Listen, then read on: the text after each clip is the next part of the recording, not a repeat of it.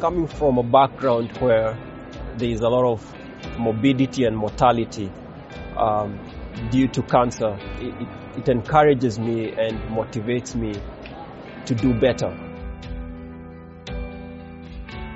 My name is Dr. Alan Jao.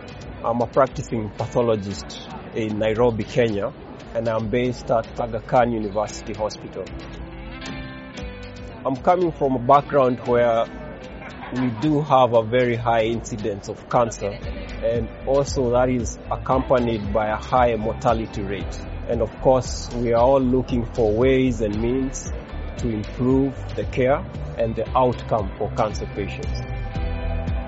And so one of the things I think will be critical for us is to look for ways and means to have sustainable programs for molecular testing that would really help in improving diagnostics in Kenya.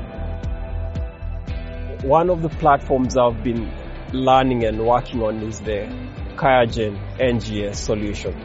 What I've really liked about the platform is that it's quite focused and looks at certain specific and actionable mutations and genes for which would have a very great impact.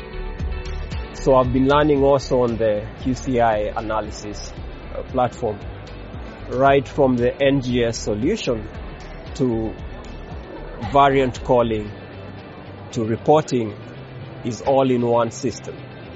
And so it gives you confidence that the instruments you're dealing with in the wet lab is very well connected and works perfectly with the bioinformatics pipeline and the reporting solution.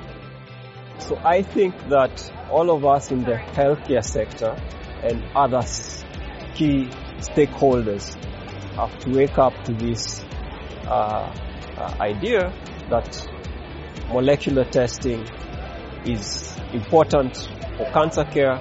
It does improve care, it does improve outcome for cancer patients.